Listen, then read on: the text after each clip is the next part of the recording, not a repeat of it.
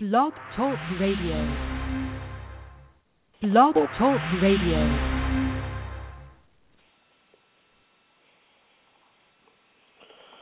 Well, praise the Lord. This is the day that the Lord has made. I will rejoice and be glad in it. I was glad when they said to me, let's be the church. And I'm glad to be the church. And tonight I have a lot to cover.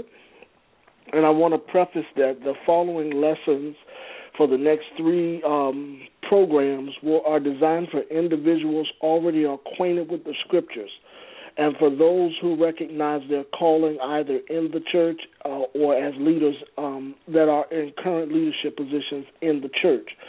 So if you don't fit those modes of focus, don't be discouraged. Please take more detailed notes than usual because I'm going to be going quickly through more scriptures and more context of the scriptures tonight than I normally do on regular programs.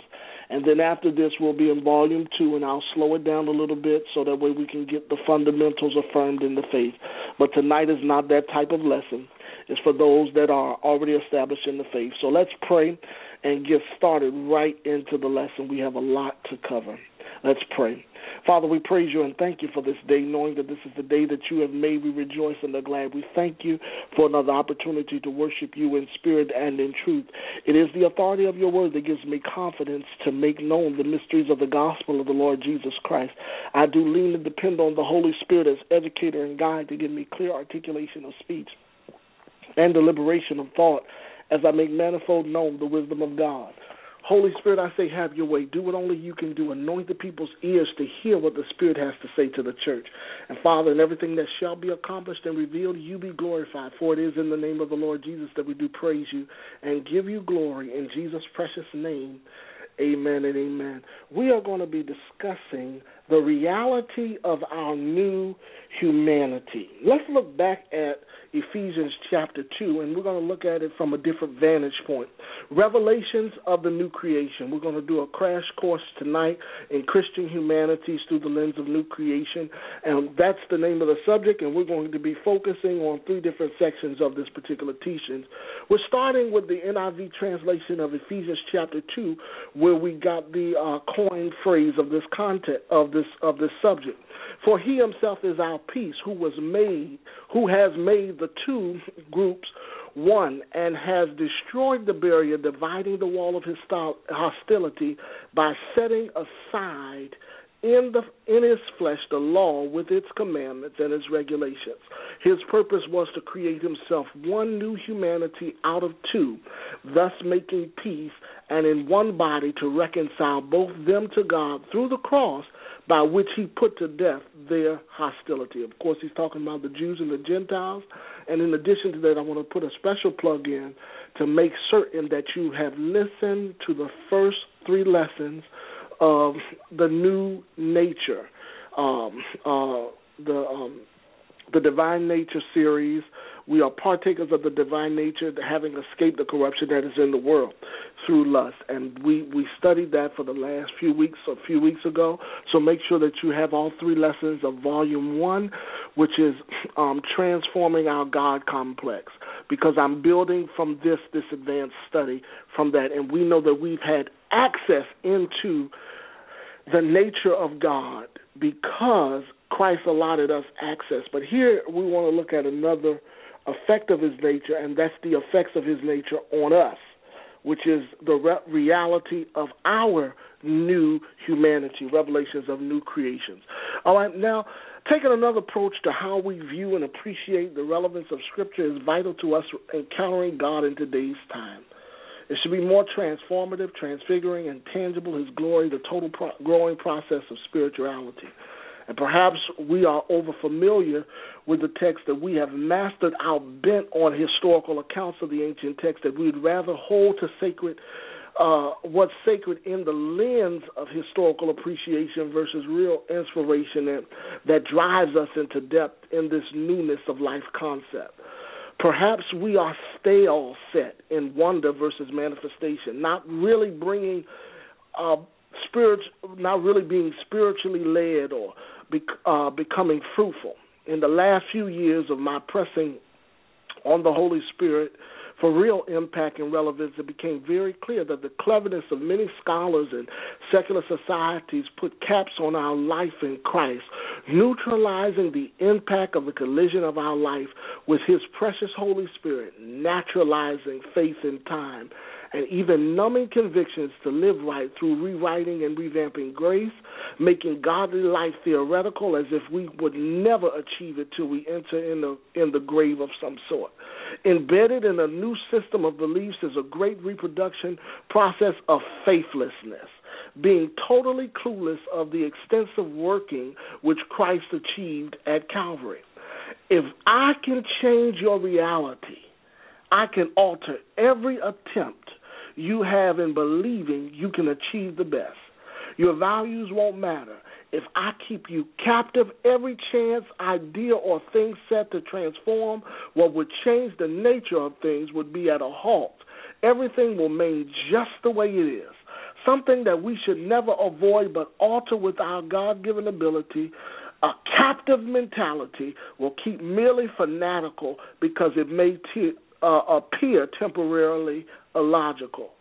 If I have your mind, I don't have to worry about you making a difference. It's systemic warfare at its best. Embrooded humanity with conflicting ideas that keep them stuck in it is what it is will make the best of what we have. It's merely a dream never meant to be. Renewal never happened. Reformed theology went wrong. Calvinists are just as off as Satanists. The Roman road went to the ruts with the Roman Empire. The word movement never really moved. We claimed we had faith and did not. The prosperity, we fled more poverty than good. And please let us not chain this to just the Pentecostal movement. Every denomination in some sort have exploited and adapted to secular trends that should be excluded from the sacred community. Looking raw at the timetables of church history, we can't coin this one sect of groups to sexual escapades, sin, and the loss of our sanity. It has happened to us all, and we can't pull people out of the pits if we ourselves as ministers are just pitiful in perspectives and persuasions. Time-warped worship is manifesting in the church at an all-time high. We are in the wonder years instead of worship years, and we are still at the brink of a glorious days ahead if we would dare humble ourselves, asking the Holy Spirit to give us this day our daily bread. This does not have to be our story. We can be the remnant that remained in a righteous resolve to tackle what appears to be complex in what we have through the Holy Spirit. Transforming our perspective, the trek of faith, and being transfigured to transform all play a part in existing in the confidence of our new nature in Christ. But if our perspective remains as what has been, it will always be what it was. Really unplugging the caps that we have on God and gathering a greater picture about the extent of His willingness to unfold everything to us points to His openness, how He opens Himself completely. And this is what I found out in prayer. A different vantage point on who He is gave me a realization to the air that He gives us to collect those concepts and make something of what we have gathered from it. And throughout life, He has expressed to us attaining His love. But I was reminded not to romanticize the texts about love into my own context, and some of those foundational truths that we have sanctioned in the love of God has been held in conflict with the accuracy of Scriptures. But till we develop a contentious soul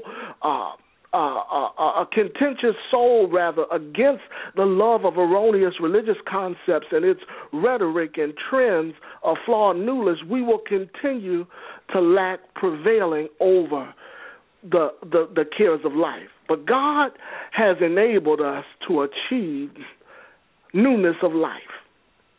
And so I want to talk about, in the first part, the newness niche. The first section you can label as the newness niche. I want to take a deeper look at the Scripture, not in light of God's nature, but the effect of His nature on our nature. Now, for ministers, ministering on this type of topic where we overemphasize the exclusiveness of following Christ We got to change what we think Christ is and what he's not.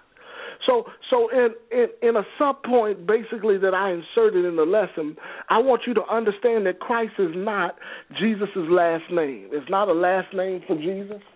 It's not a leap of faith coined as a religious gesture. And it's not a logical conflict to current times and or Old Testament times. Christ is indicative of the power the man Jesus possessed.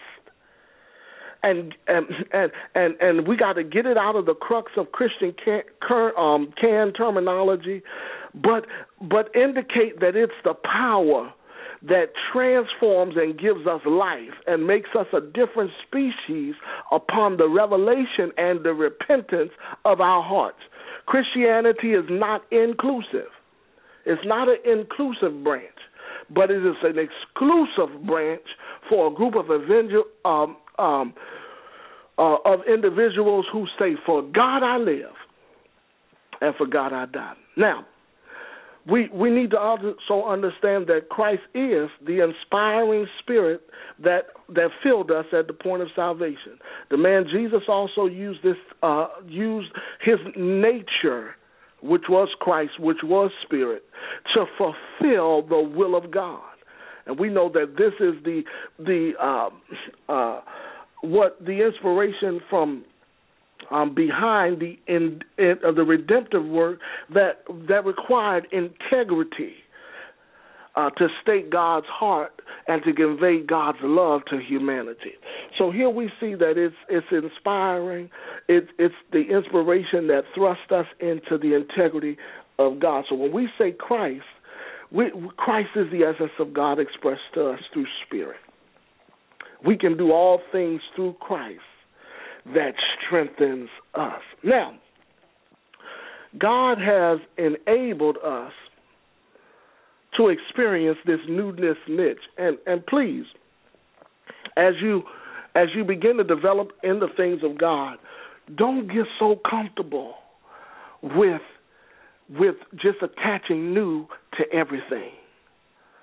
If God emphasizes that we have a covenant established upon better promises, and he coined it as the new covenant or the New Testament, then that newness should produce a spark of revelation of something fresh in our life. Now, so we got to become aware of this niche called new, because the New Testament is flooded with newness. Now, 5 scriptures that affirm this exclusive group to be new in Christ. Of course, let's go to the Old Testament and start it in Psalms chapter 1. And we're going to read a couple of scriptures. I'll read this one in King James and a few in Amplified, so just flow with me. Amen. Psalms chapter 1. I'll give you all of them so you know. Psalms chapter 1 and verses 1 through 3. Psalms 139, verse 14, 1 Peter 2:9, Psalms 100, verses 1 through 5, and Mark 4:11. Okay, I'll give it to you one more time. Psalms chapter 1, verses 1 through 3, Psalms 139, verse 14, 1 Peter 2:9, Psalms 100, 1 through 5, and Mark 4:11. Of course, you know, Psalms 1 says, "Blessed is the man who walketh not in the counsel of the ungodly, nor standeth in the way of sinners, nor sitteth in the seat of the scornful, but his delight is in the law of the Lord, in the law of the Lord, and in his law doth he meditate on it day and night. And he shall be like a tree planted by rivers of water, which bring forth its fruit in its season. His leaves also shall not wither. But whatsoever he doeth shall prosper. The ungodly are not so, but they are like the chaff which the wind driveth away. Therefore the ungodly shall not stand in the judgment, nor sinners in the congregation of the righteous. For the Lord knoweth the way of the righteous, but the way of the ungodly shall perish." So here we see that we are an all-exclusive club of individuals that have made God, that have resolved, "For God I live and for God I die." Of course, Psalms 139 says in verse 14, and out of the Amplified it says, I will confess and praise you, for you are fearfully and wonderfully, and for the awful wonder of my birth. Wonderful are your works, and that my inner self knows right well. This is praise to God. So we understand we've been developed and been created in God. Wonderfully and reverentially, we have been crafted to work after God. Of course, 1 Thessalonians 5:23 says, I wish above all things that thou mayest prosper and be in health even as thy soul prosper. So we know that our spirit, soul, and body must be kept blameless before the Lord. But here you can give scriptures to let people know, why are we a new creation? One, because we don't walk in the counsel of the ungodly. We don't stand in the way of the sinner. We don't sit in the seat of the scornful. Our delight is in the law of the Lord. We meditate on it day and night. We're planted by the rivers of water. We bring forth fruit in our season. Whatever we do prosper because we're not ungodly. All right? But not only that, we are fearfully and wonderfully made. 2 Peter 2:9 says, but ye are a chosen race, a royal priesthood, a dedicated nation, God's own purchased special people, that ye may set forth the wonderful deeds and display the virtues and perfection of him who called you out of darkness into his marvelous light. So we need to understand we are a new creation. Also, looking back in the Psalms, it says, make a joyful noise unto the Lord, all ye lands. Serve the Lord with gladness. Come before his presence with singing. Know, perceive, recognize, and understand with approval that the Lord, it is God. It is he that has made us, not we ourselves, and we are his.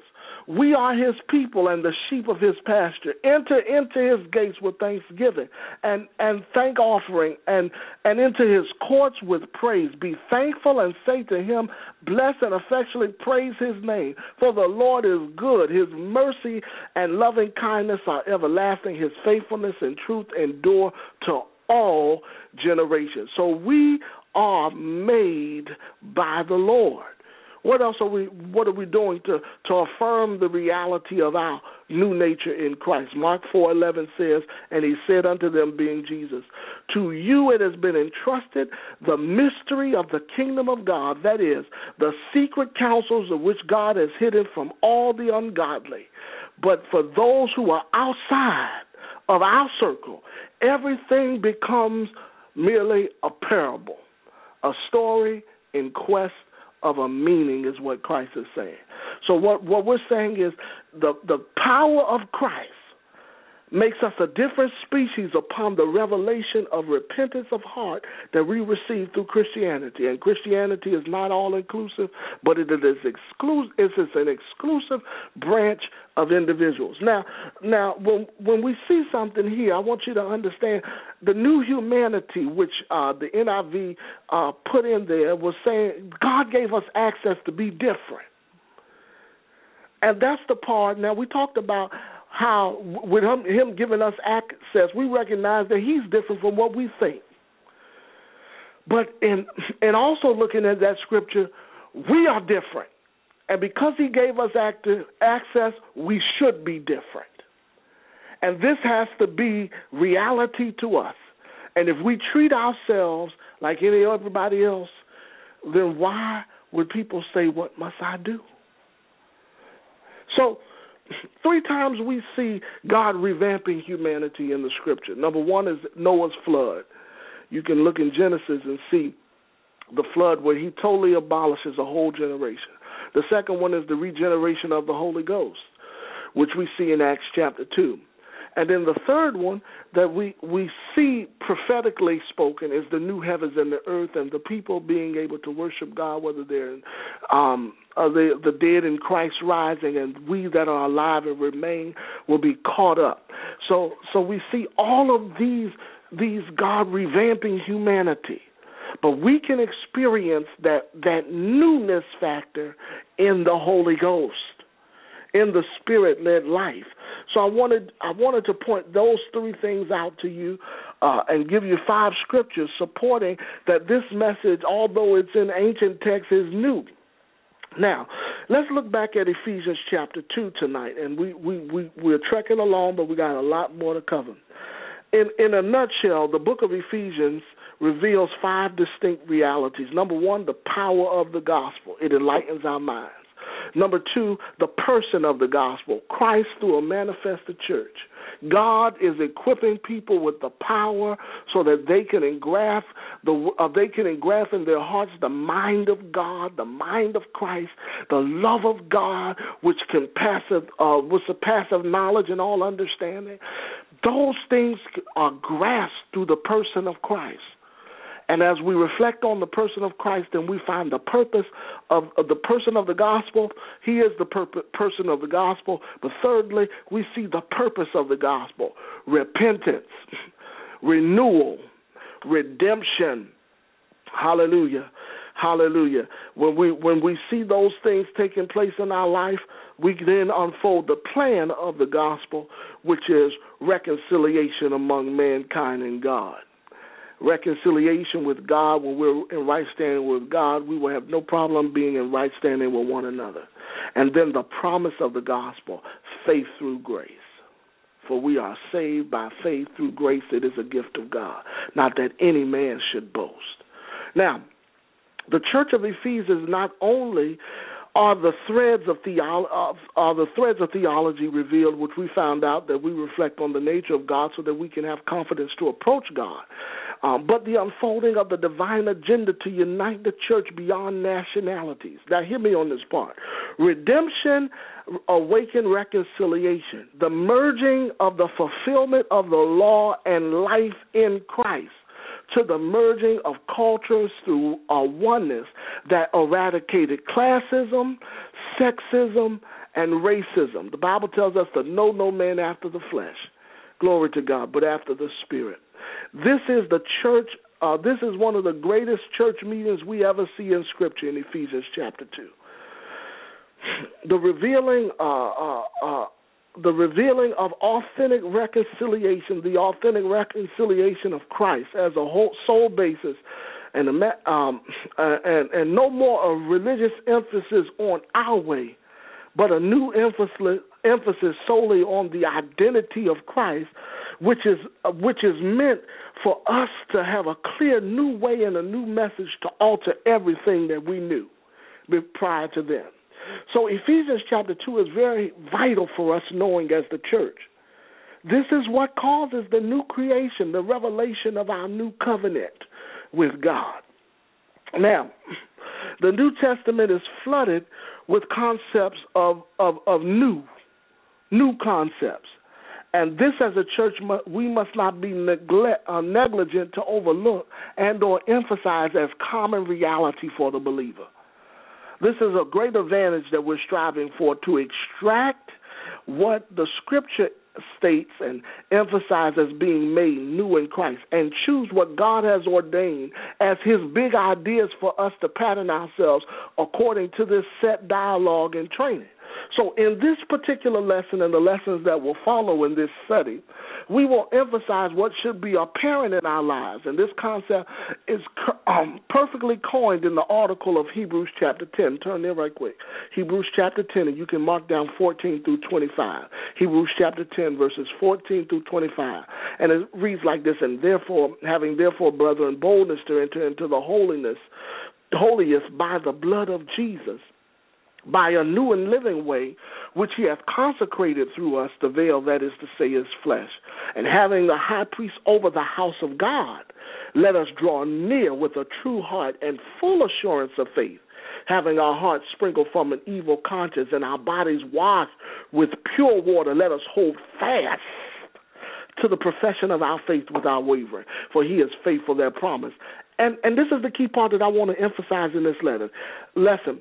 And let us consider one another to provoke unto love and good works. Didn't I start off with that in Ephesians chapter 2? Not forsaking the assembly of ourselves together, as the manner of some is, but exhorting one another, and so much the more as ye see the day approaching. If our newness factor doesn't translate to fellowship among the faith, a greater awakening to kingdom unity, something is seriously hindering the reality of our new humanity. Because we're supposed to reflect the same image, glory to God. So we got to take, for instance, the reflection and the effects of the unity that was found in new humanity in the acts of the Holy Spirit. It was an immediate attraction to the new way. You remember Acts chapter 2, when they were in the upper room on one accord, the Spirit came in and set on them like tongues of fire, and they began to speak in unknown tongues, unknown to them, the Spirit as the Spirit, and they began to preach the kingdom of God. So in Acts chapter 2, we see this pattern. The church was added daily as such should be saved, Acts 2:47. So when we look at our newness factor, it should translate to fellowship. It should translate to fellowship. And there's a compelling force of attraction that provokes people to say, what must we do? What must we do? What must we do? And this thrusting comes through a transforming power of new creation reality. So ultimately, we're not just trying to be superhuman. We're trying to reach people to go from confessing Christ to converting into Christ. The identity clause in the New Testament believers is vital to existing in the reality that God has crafted for our new humanity. So if we want to launch this understanding from the lens of affirming the life as a gift from God that grants us access to Him and His reality, we have to reflect on a passage that I want y'all to keep in mind. I don't have time to really express it like I want to, but I want you to take down John chapter 3, verses 1 through 20. You remember the proper name for it is the visitor in the night, but we call it Nicodemus. You remember Jesus was a teacher, and, Nicodemus was a Pharisee. Pharisee was somebody that was inquisitive, sophisticated in the law, a set leader, and he's coming in an act of humility at night so that way he wouldn't be exposed, that his searching and his finding required him to get something deeper than what he had through his life of the Pharisees. See, the Pharisees were confident in their ability to attain and to exist in keeping and preserving the law of God. But he knew inwardly that there was something greater, and that the effects that the man Jesus had on people, and the effects that Jesus had on those that served him, and the effects of encountering who Jesus was, would get him to rethink what he really believed. And so Jesus said, look, the things in which this newness of life that you're inquiring, what must I do to inherit eternal life? Unless you be born of the Spirit, the water and the Spirit, you cannot enter into the kingdom of God. In other words, I got to get you born again. I got to get you thinking about your creation from another vantage point. And so the visit in the night is what God wants all of us to experience. And now, ultimately, this is the interesting thing of the story. He could have went to Jesus during the day, but it would have exposed him to people. Jesus was also available in the private times of our lives, in the times where it's uncertain, where we don't know what to do, how to articulate the sentiments and the feelings that are associated with the circumstances that we are in. Jesus is willing to meet us at those times in private and personally reveal aspects of the kingdom. Now, it will cause growth and it will require more seeking and more searching than to look at it from a natural, logical perspective, but you're still going to get answers if you just come. And you come, even if you're a visitor in the night, when it comes to the questions of your salvation, when it comes to the searching in your soul, even if you're a visitor in the night, God will give you enough to let you know that you'll never be the same if you follow the one that carries his name. Glory to God.